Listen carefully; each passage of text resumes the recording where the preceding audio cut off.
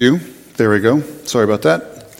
Is we have a communication card or an invitation card that are going to be in the back and over here. Now, one of the things I want you to notice is it says we're starting our new series Habakkuk next week. God, what are you doing? And if you were to read Habakkuk, that's kind of part of what he says and part of the conversation he has with God, because stuff is going on and he's having a conversation, yet he's also trusting. So, but as we wrestle through this, there are two areas of Scripture that I thought we really needed to address before we moved on from red letters. So we're going to talk about one of them today, and we're going to talk about the next one next week. So we have 2 more weeks of talking about the red letters of Jesus, this week and next week, and then we'll pick up with Habakkuk. But I would encourage you to take advantage of this card, invite people. It's a great way just to connect with people. You have that, you give an invitation. I encourage you to take advantage of that. It's a great tool. But this morning, we're going to look at one of those red letter conversations that Jesus had, and that's going to be found in Mark chapter 12. We see 2 instances of this conversation. I'm going to start with Mark 12. And the reason I'm going to start with Mark 12 is because Jesus says these things, and then when we turn and we look at Luke, Jesus asks a question, and the teacher of the law answers with the same thing that Jesus says here. But we're going to look at both of those this morning. But let's read from Mark chapter 12, and we're going to start at verse 28. And you might know where I'm going already, and that's okay. 2 great passages and 2 great areas of Scripture we're going to look at. This is the first one this week, this conversation. It says, one of the scribes approached. Now, just pause for a second. We talk about the scribes. Scribes are kind of like the teachers.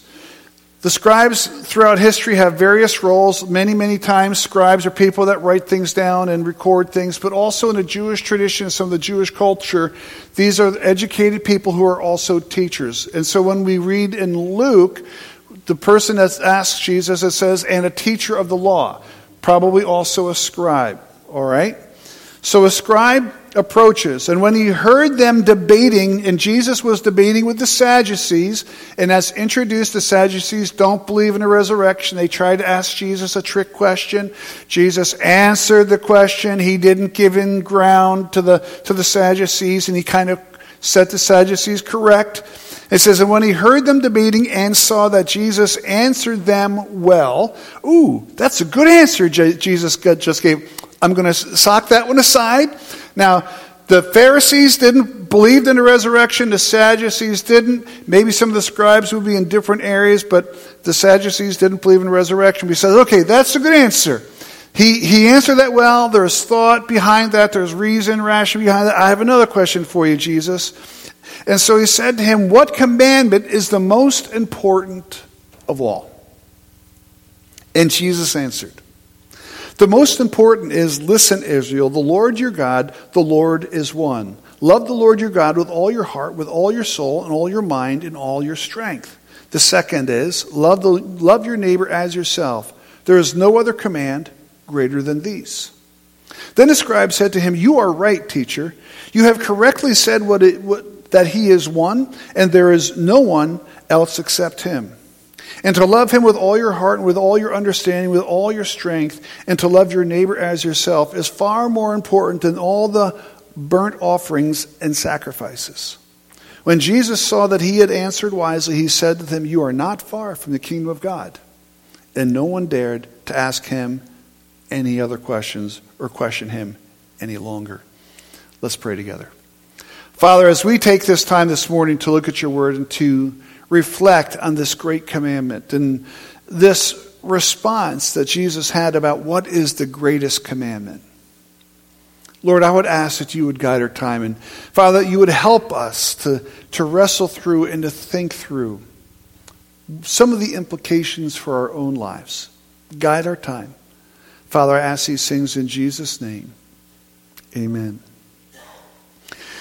In the contemporary church, as you would talk to many church leaders and you would ask them, what are some of the driving scriptures that would drive your understanding and your perception of the mission and the purpose of the church?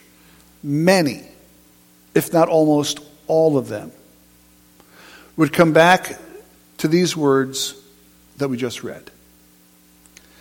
And they would look at this and they would say, one of the things that has to drive us, has to move us as a congregation, that has to move us as a people, is this great commandment. And it should. It really should. Now, God gave this commandment a long time ago. But let's read again. So one of the scribes approached. When he heard them debating and saw that Jesus answered them, well, he said, what command is the most important of all? And again, Jesus answered, the most important is, listen, Israel, the Lord our God. And Jesus goes back to Shema, goes back to what they call the Shema. This statement from Deuteronomy 6. And we're going to read it in a second. All the Jews know this. Okay? If you were to go north from Tom's River and talk to the average person you're going to meet on the street, and you ask them, what is the Shema?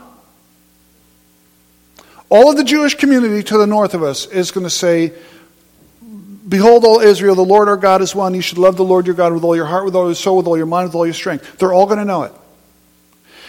Permeates Jewish culture. And in this Jewish culture, they knew this language. They knew this. They understood this. And in a devout Jewish individual every morning would make this a prayer. And as they would go to bed at night, they would make this a prayer. Listen, all Israel, the Lord your God, the Lord is one. Love the Lord your God with all your heart, with all your soul, with all your mind, with all your strength. And he says, and the second is, love your neighbor as yourself. There is no other command greater than these. Now, have you seen those pictures of the Jewish guys at the Wailing Wall praying? And they kind of have this thing wrapped around their head, and they have that little box on their forehead. This verse from Deuteronomy would probably be in there. Have you ever gone into a Jewish home? And as you walk through the doors, you'll see on the doorposts this verse from Deuteronomy is going to be in there. Our first home that Jonah and I lived in had been owned by a Jewish family, or a Jewish family lived there.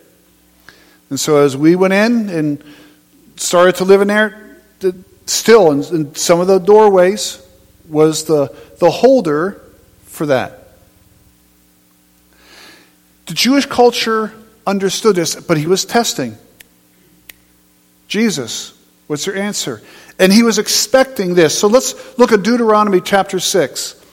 We're going to start at verses 4 and 5. Listen, Israel, the Lord our God is one. Love the Lord your God with all your heart, with all your soul, with all your strength. It's right there. Flows right on the heels of the law, the 10 Commandments. And the Jews understood this. They understood this well. Now, some commentators would say what he didn't expect was the next part of Jesus' comment, where Jesus talked about Leviticus 19. But again, as a scribe, as a teacher of the law, he would understand this and he would know this commandment. He would know this scripture. Leviticus 19, verse 18. It says, do not take revenge or bear grudge against members of your community, but love your neighbor as yourself. I am the Lord. So the Jewish community would look at this and listen to this and hear this, and they would thoroughly get and understand what Jesus is saying here. If you're going to define the greatest commandment, love the Lord your God with all your heart, soul, mind, and strength. Now, there's different conversations about why it's heart, soul, mind, and strength, and Jesus in particular added strength. But the whole being, your whole person, God is looking for that. God is looking for you to give and to love Him with all of who you are. Now, I can't define that for you. I can only define that for me. Because when I look in the mirror of my life and I kind of do that introspective examination inside of my life, I know if I'm holding back. I know if I'm playing games. I know if I'm hedging and kind of holding things back in the flow of my life, or if I'm giving myself fully. But the whole idea here is that God is looking for all of us. He is looking for all of us. So how much of yourself do you put on a table? How much of yourself do you give over into God's hands for His use, for His glory, for His purposes? And how much do you hold back for yourself? See, that's the tension of what's going on here.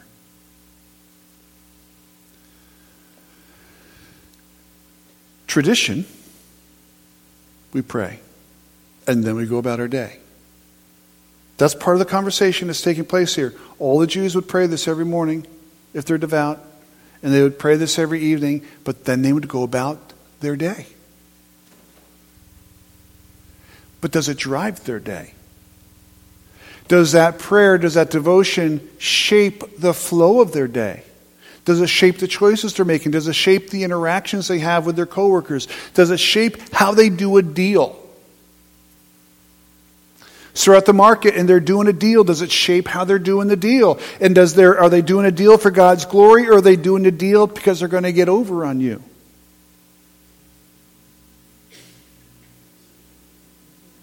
See, that whole thing starts to kick in. We just praying routine and rote? Or are we allowing these words and this message to shape our life and to define who we are?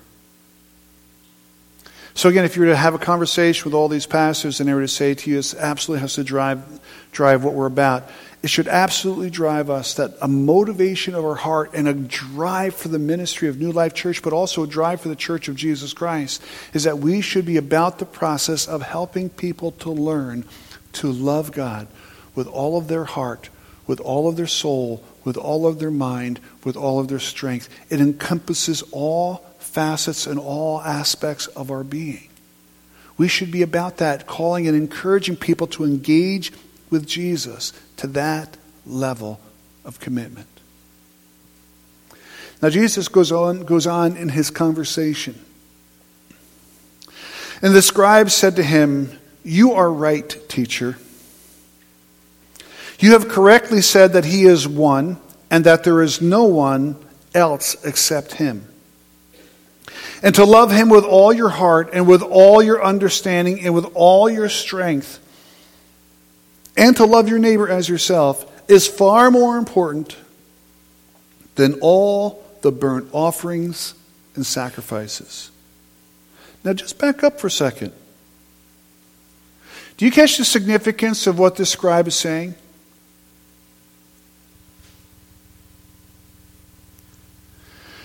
Jesus, I agree with you that learning to love the Lord our God with all of our heart, soul, mind, and strength, and our neighbor as ourselves is more important. If we can get that right, if we can nail that down, the value and the significance of that is more important than all of the sacrificial process that's going on in Jerusalem.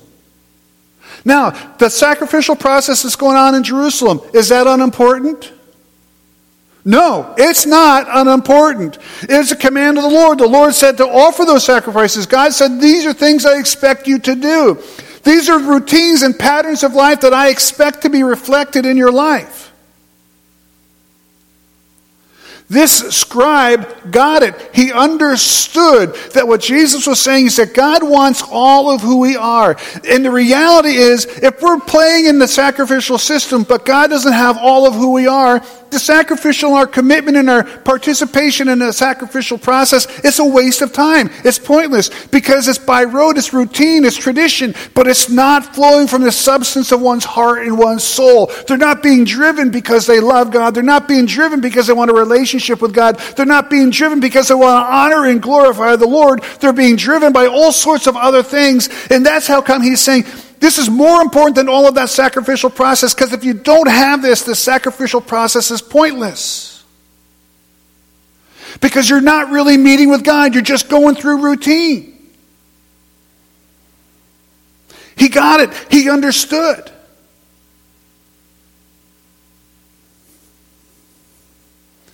And Jesus makes a profound statement to him. He gave all the other guys cold feet. No more questions came. And Jesus saw he answered wisely, and he said to him, "You are not far from the kingdom of God."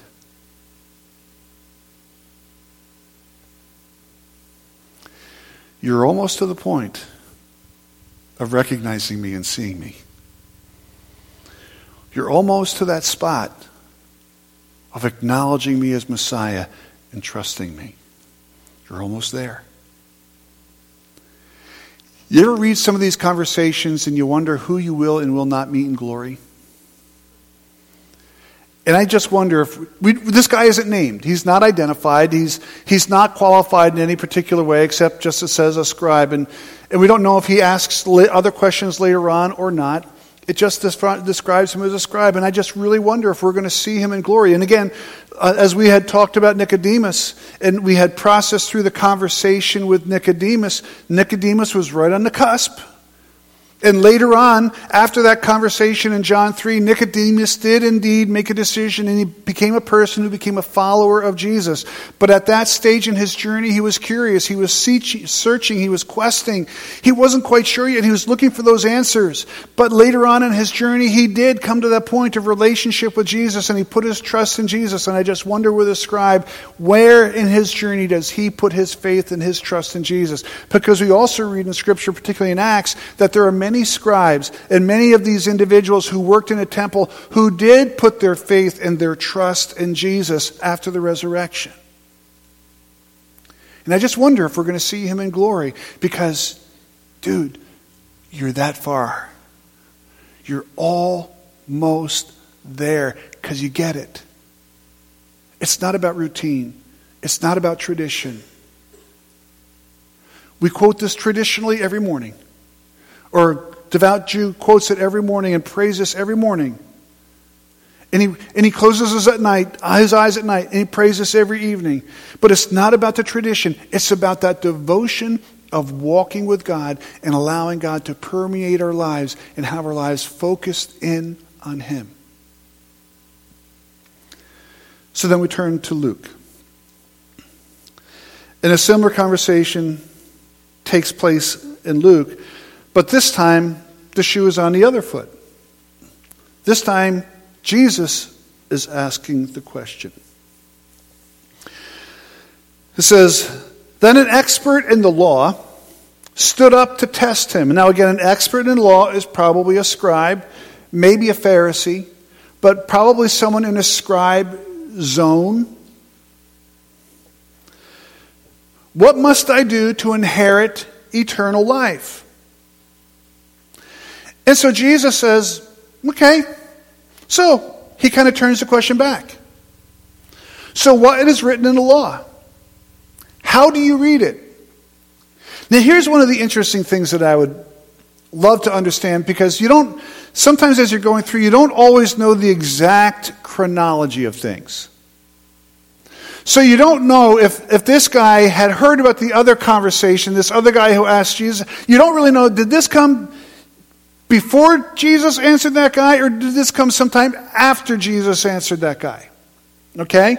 So you don't always know the full exact flow, because each of the different authors are capturing different things and they're recording different things, and you don't know exactly where it always falls. But I have a hunch maybe that this guy already knew that Jesus had answered this already. And so he gives that safe answer. He knows that Jesus knows this answer. So he gives him Jesus' answer. How do you read it? You're a teacher of the law, and he knows these scriptures. So when we say you're a teacher of the law, we're not just saying you're a teacher of the Bible. When you're a teacher of the law, you know the 5 books of the Pentateuch. You know the books of Moses inside and out. And so when I quoted both Deuteronomy and Leviticus, this guy knows them. He can bring them up. Right here, right on the tip of his tongue. He's got it all the time. He's got it down because he's a teacher of the law. This is memorized. This is routine. This is rote. He's got this stuff down. And he answered, love the Lord your God with all your heart, with all your soul, and with all your strength, and with all your mind.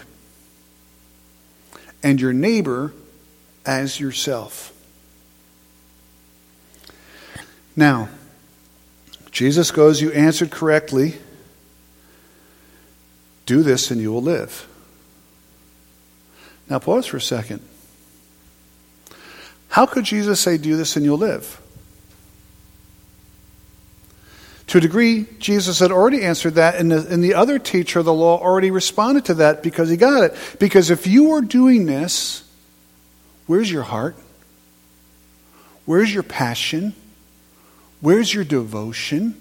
Where's your faith? Where's your focus? It's on the Lord. See, if you are learning to love the Lord with all of your heart, with all of your soul, with all of your mind, with all of your strength, and you're learning to take all that God has been teaching you there and then to love your neighbor as yourself, because you're now taking those values that he's called you to live in relationship with him, and he also recognized now that he wants you to take those things and live in relationship that same way with others. That transformation of life has taken place. And the other scribe and Mark got it because he says, if you get all this down, it's more important than keeping all the sacrifices and doing all that sacrificial stuff. He had it all down. He got it. He understood because that life transformation is taking place. If you're living this way, if you're living out this relationship, you have that relationship with God. You have that connection with God because that transformation has taken place in your life that God desires to have in your life transformed. But this guy didn't have it. How do you know he didn't have it? Because of verse 29. But wanting to justify himself, he asked Jesus, and who is my neighbor? Who is my neighbor? See, he didn't know about Mr. Rogers yet.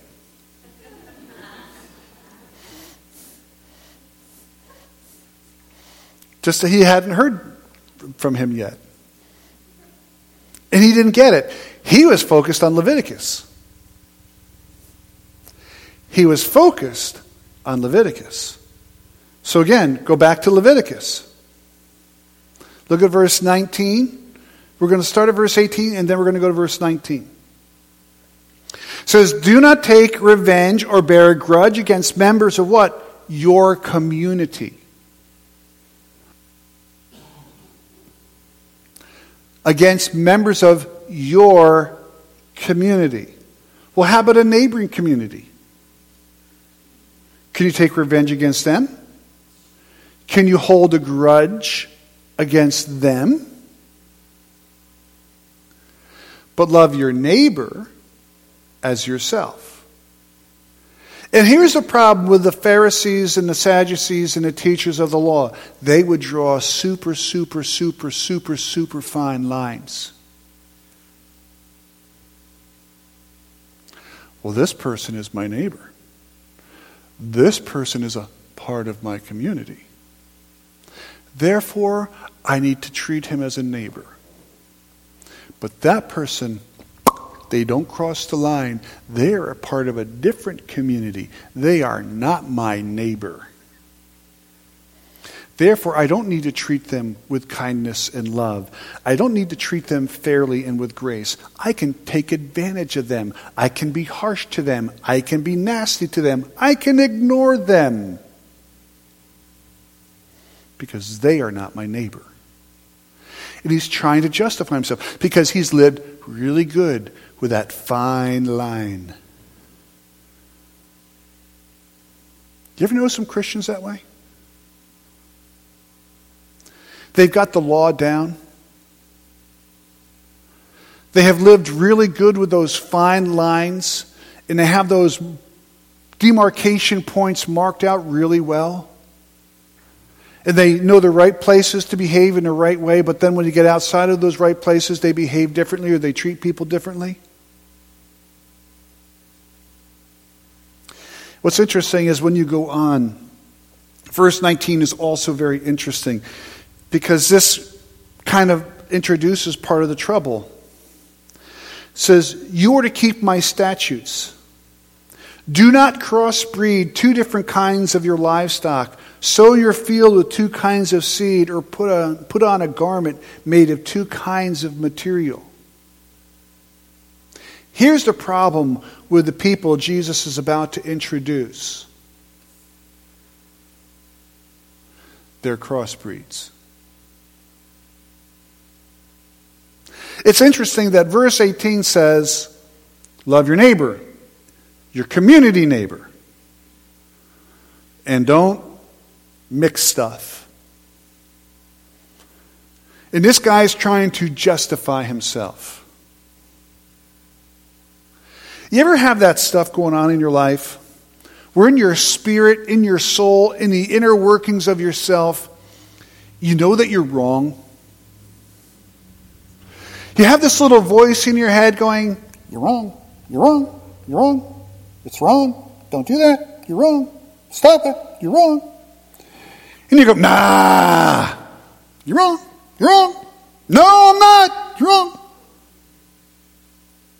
And then what do? We look at things and we say, try to then justify and validate. See, I am right because of this. See, look at this thing right here. I'm right. You're wrong. And that's what's going on with this guy.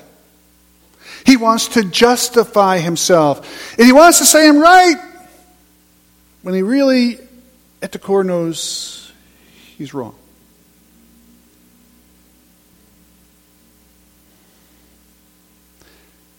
So let's go back to Luke. And Jesus tells the story. A man was going down from Jerusalem to Jericho and fell into the hands of robbers. Again, everyone understood that the road from Jerusalem to Jericho was a necessary road, but also in some ways a dangerous road. Have you ever had the occasion to have to travel a road on a regular basis, but it's always you get in your car, you make sure your gas is full, your car is in good shape, and your doors are locked as you start? That's one of these roads. Then you kind of have to drive it on a regular basis. You have to travel it on a regular basis. But you're always careful and cautious when you do so.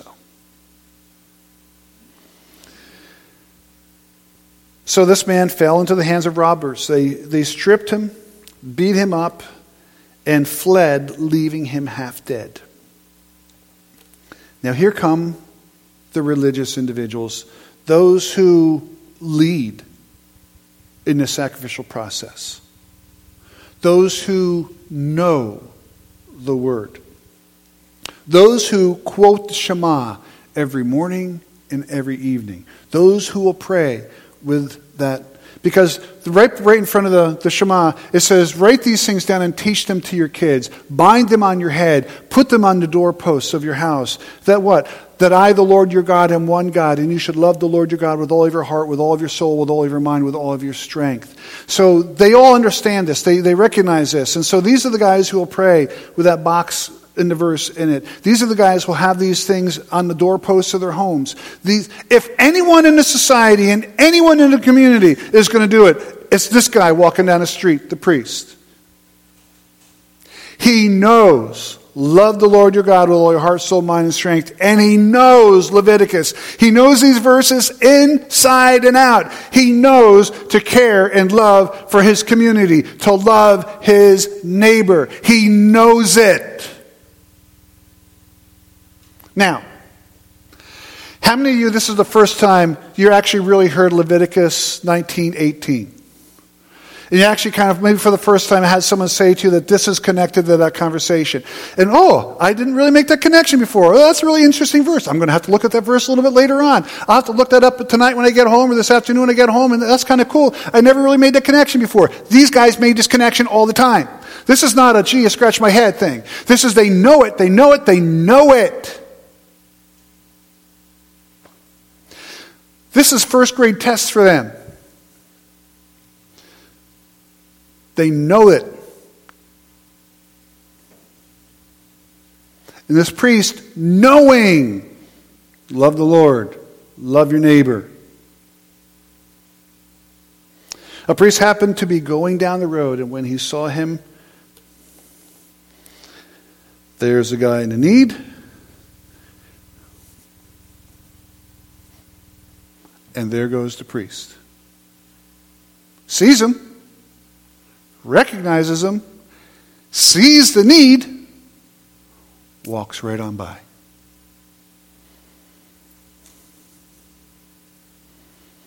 Pass by on the other side.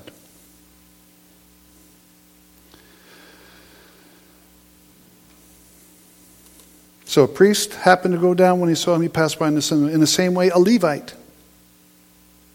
Again, he knows it. This is a guy that works in the temple.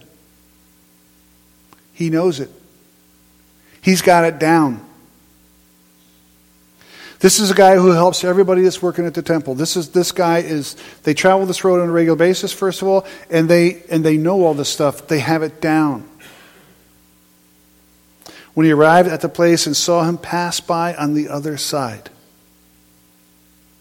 So two of the people who should have known what the Scriptures say, who understood what the Scriptures say, and who would say to you, I am a devout follower of God, and I regularly identify and seek to be a person who loves God with all my heart, soul, mind, and strength, and I have devoted myself to loving my neighbor as myself.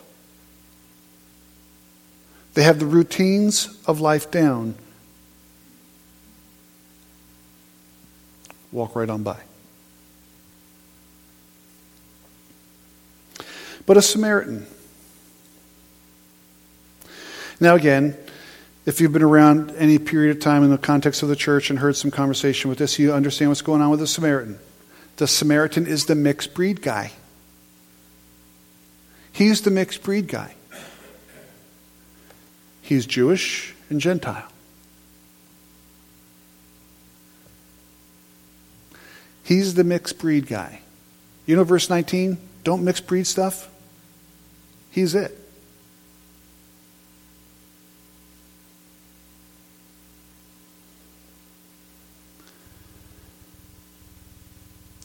And when he saw the man, he had compassion. He went over to him and bandaged his wounds, pouring on olive oil and wine. Then he put him on his own animal, brought him to an inn, and took care of him. The next day he took out 2 denarii, gave them to the innkeeper, and said, take care of him, and when I come back, I'll reimburse you from whatever extra you spend. Which of these 3 do you think proved to be a neighbor to the man who fell into the hands of the robbers? See, Jesus just messed with the fine line.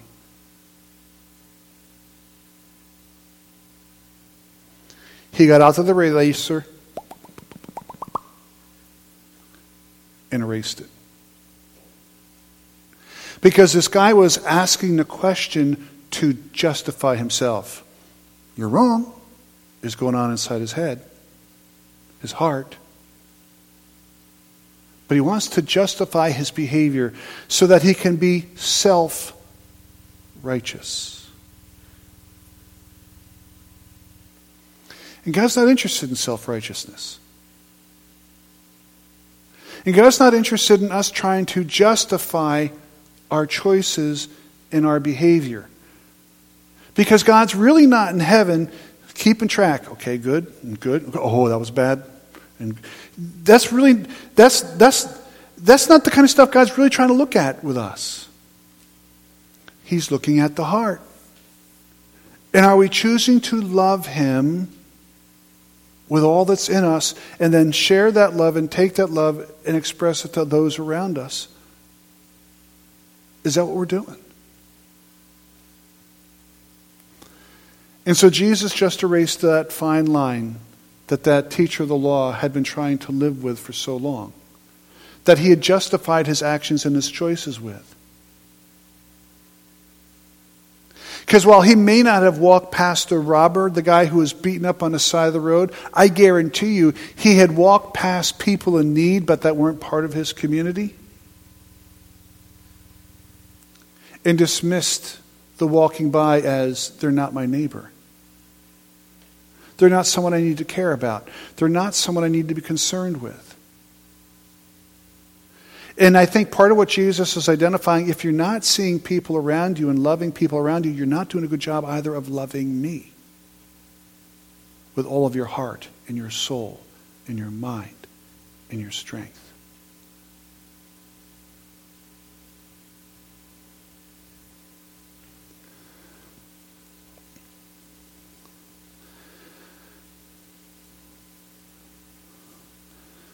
This man said, Jesus, the one who showed mercy.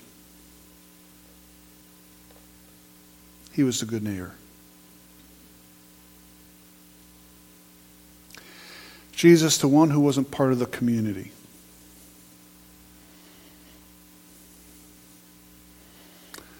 The one who everyone in the regular community would have said, he's not our neighbor. The one who everyone in our community would have said, he's the one you can ignore and dismiss and not care about.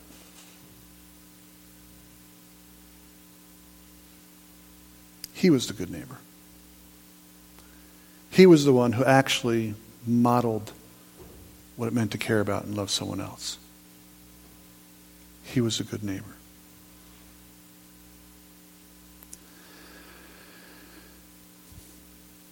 There are times when we as Christians, as we walk our journey, we kind of have this tendency at times, kind of like what the Jewish community did, where we try to live within the rules and we try to keep the rules. But the Great Commandment transcends the rules because it's about the heart. It's about how you're going to invest your life. It's about how you're going to use the energy of your life and the passions of your life. And are they going to be leveraged for Jesus' glory? Are they going to be leveraged for God's honor? Or you kind of divide them at different times and hold back certain things and save certain things just for yourself. And you'll give God these things over here, but the rest over here you kind of hold for yourself.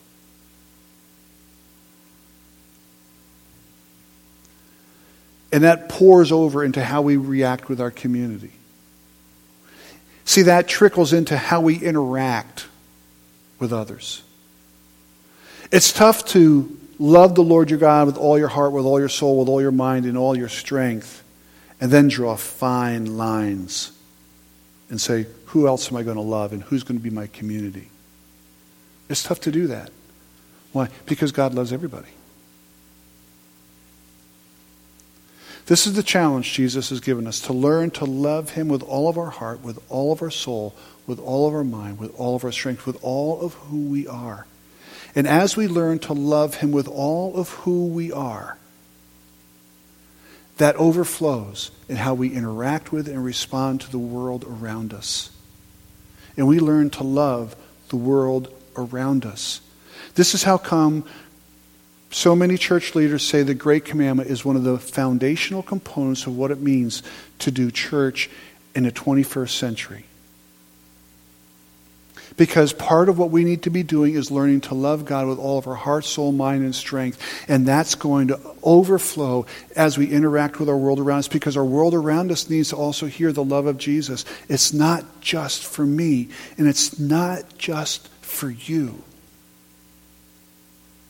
It's for all of us. And it's for everyone that we'll interact with as we walk out our doors, whether we walk out the back door there or the back door there.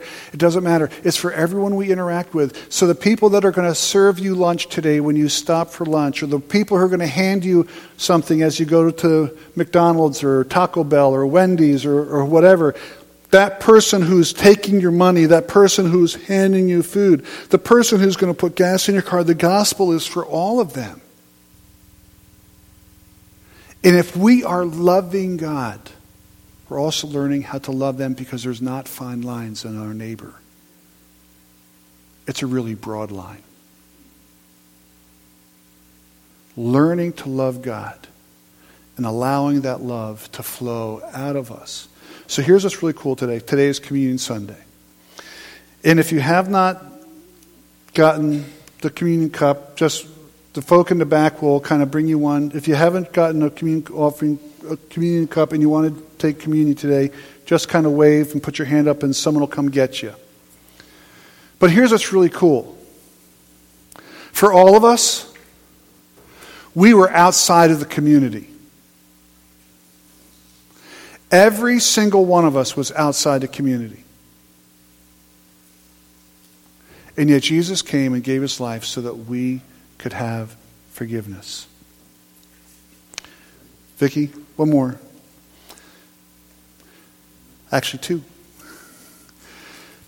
All of us. This is what's so cool. As Jesus interacted, as Jesus came, he came that we could have life, and we were in his sight. Jesus didn't have that fine line. Jesus had erased it. And he saw us. And he loved us. And we were a neighbor to be loved. We were a neighbor to be cared for. Because just like that man on the side of the road, spiritually, we were on the side of the road, beaten up, battered, and bruised. And we needed to be rescued. And Jesus did the rescuing. Because he saw us, and we were the neighbor.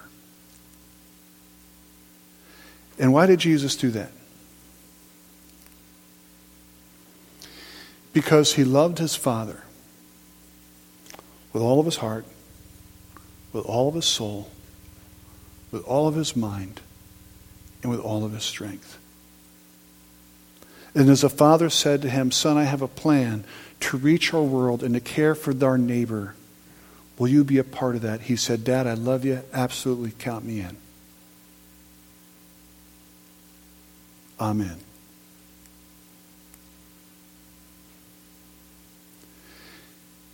We need to learn to love our Lord. And I would encourage you to ask, how do you take that to the next step in your journey? As you reflect on your own life, what does it mean for you to take that loving our Lord with all of our heart, soul, mind, and strength to the next step in your journey? And as you look around you and you see people who need Jesus, what does it mean for you to then to model that love to your community and your neighbors? Let's focus on this for a moment. Jesus loved us. The Father loved us. And we were broken and battered. This is what's cool about this man who helped the needy man, the Samaritan who helped the needy man.